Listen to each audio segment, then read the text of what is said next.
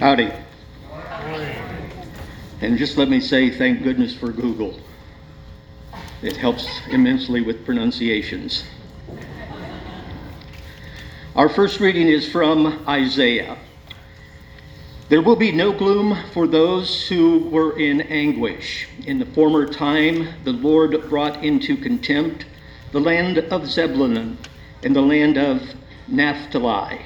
But in the latter time, he will make glorious the way of the sea, the land beyond the Jordan, Galilee of the nations. The people who walked in darkness have seen a great light. Those who lived in a land of deep darkness, on them light has shined. You have multiplied the nation. You have increased its joy. They rejoice before you as with joy at the harvest, as people exult when dividing plunder. For the yoke of their burden and the bar across their shoulders, the rod of their oppressor, you have broken as on the day of Midian, the word of the Lord. Thanks be to God. We'll read responsively from Psalm 27. The Lord is my light and my salvation, whom then shall I fear? The Lord is the stronghold of my life, of whom shall I be afraid? One thing I ask of the Lord, one thing I seek, that I may dwell in the house of the Lord all the days of my life, to gaze upon the beauty of the Lord, and to seek God in the temple. For in the day of trouble God will give me shelter, hide me in the hidden places of the sanctuary, and raise me high up on a rock. Even now my head is lifted up above my enemies who surround me. Therefore I will offer sacrifice in the sanctuary, sacrifices of rejoicing. I will sing and make music to the Lord. Hear my voice, O Lord, when I call. Have mercy on me and answer me. My heart seeks your message. Seek my face. Your face, O Lord, I will seek. Hide not your face from me. Turn not away from your servant in anger. Cast me not away. You have been my helper. Forsake me not, O God of my salvation. A reading from 1 Corinthians. Now I appeal to you, brothers and sisters, by the name of our Lord Jesus Christ, that all of you be in agreement, and that there will be no divisions among you, but that you be united in the same mind and the same purpose. For it has been reported to me by Chloe's people that there are quarrels among you, my brothers and sisters. What I mean is that each of you says, I belong to Paul, or I belong to Apollos, or I belong to Cephas, or I belong to Christ. Has Christ been divided? Was Paul crucified for you, or were you baptized in the name of Paul? I thank God that I baptized none of you except Crispus and Gaius, so that no one can say that you were baptized in my name. I did baptize also the household of Stephanas. Beyond that, I do not know whether I baptized anyone else. For Christ did not send me to baptize, but to proclaim the gospel, and not with eloquent wisdom, so that the cross of Christ might not be emptied of its power. For the message about the cross is foolishness to those who are perishing, but to those who are being saved, it is the power of God. The word of the Lord. Thanks be to God.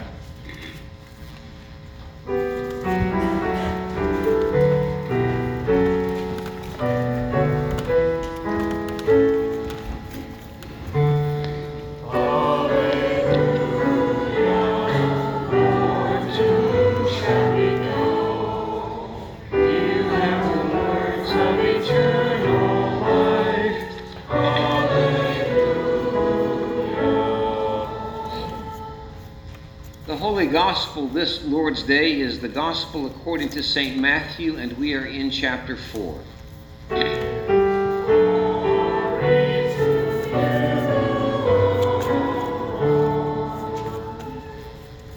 Now when Jesus heard that John the Baptist had been arrested, he withdrew to Galilee. He left Nazareth and made his home in Capernaum by the sea, in the territory of Zebulun and Naphtali, so that what had been spoken through the prophet Isaiah might be fulfilled.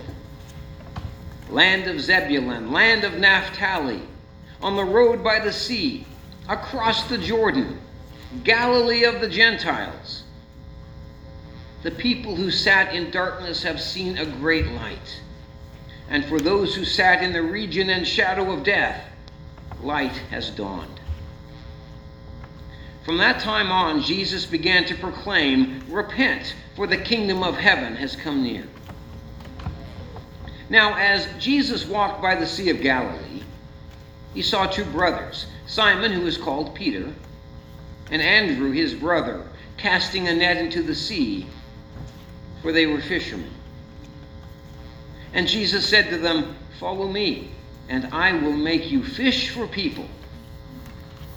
Immediately they left their nets and followed him. As Jesus went on from there, he saw two other brothers, James, son of Zebedee, and his brother John, in the boat with their father Zebedee, mending the nets. And Jesus called them. Immediately they left the boat and their father and followed Jesus. Jesus went throughout Galilee, teaching in their synagogues and proclaiming the good news of the kingdom, and curing every disease and every sickness among the people. The gospel of our Lord.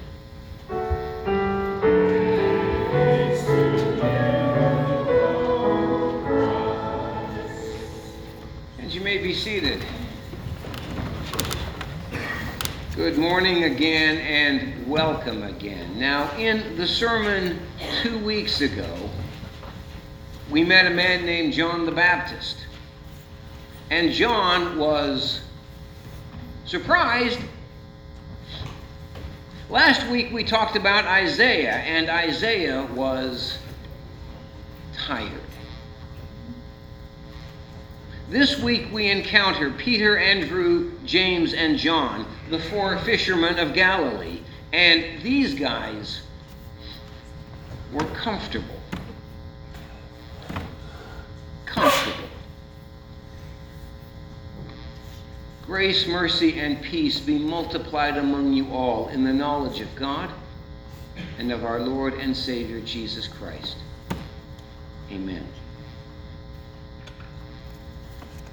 Being a commercial fisherman, even today, is not exactly what I would call easy work. Being a commercial fisherman on the Sea of Galilee 2,000 years ago was nothing short of backbreaking. There were no modern machines of any kind, obviously. It was just you and the boat. It was just you and the rudder, you and the sails, and the nets, all of which had to be worked by hand, by men who might be out on the water all night long. And then these guys would spend all next day on shore, making repairs, cleaning the catch, and so forth. And oh yeah, somebody would then have to get the fish to market. And oh yeah, you might be out on the lake one day and get caught in a storm. And oh yeah, they hadn't heard of workman's comp or disability insurance back then, so you had to go to work no matter what happened to you. In short, being a fisherman on the Sea of Galilee 2,000 years ago was tough, grueling work. And I can imagine Simon Peter, for example, standing there knee-deep in tilapia, wondering, is this all there is to life? What am I missing here? Come on, is there something more to life than fish guts? Not an easy job by any means. On the other hand, it paid the bills. It covered the mortgage every month. It put food on the table. Peter and the others had grown up by the lake, of course, and they could probably swim before they could walk. And plain and simple, they knew how to be fishermen, and they were really very good at it. Fishing took care of their families. Fishing kept a roof over their heads. Fishing put bread on the table each day. And fishing was the only life they had ever known. It was the only life they had ever known. Now, okay, some days it wasn't easy, sure. But every job has days like that, and anyway, fishing was steady and familiar. And out there on the lake late at night with their boats and with their nets, Peter and the others were in what we would today call their comfort zones. I'm where I have always been, doing what I have always done, with people I have always known, and I guess I like it. I know for sure I've gotten comfortable with it. But then along comes Jesus. And Jesus said, leave it all behind. The boats, the nets, the fish, the steady, the familiar, the routine, the comfortable. The comfortable, leave it all behind and follow me. Trust me, said Jesus, and let's go do something in your life you've never ever done before.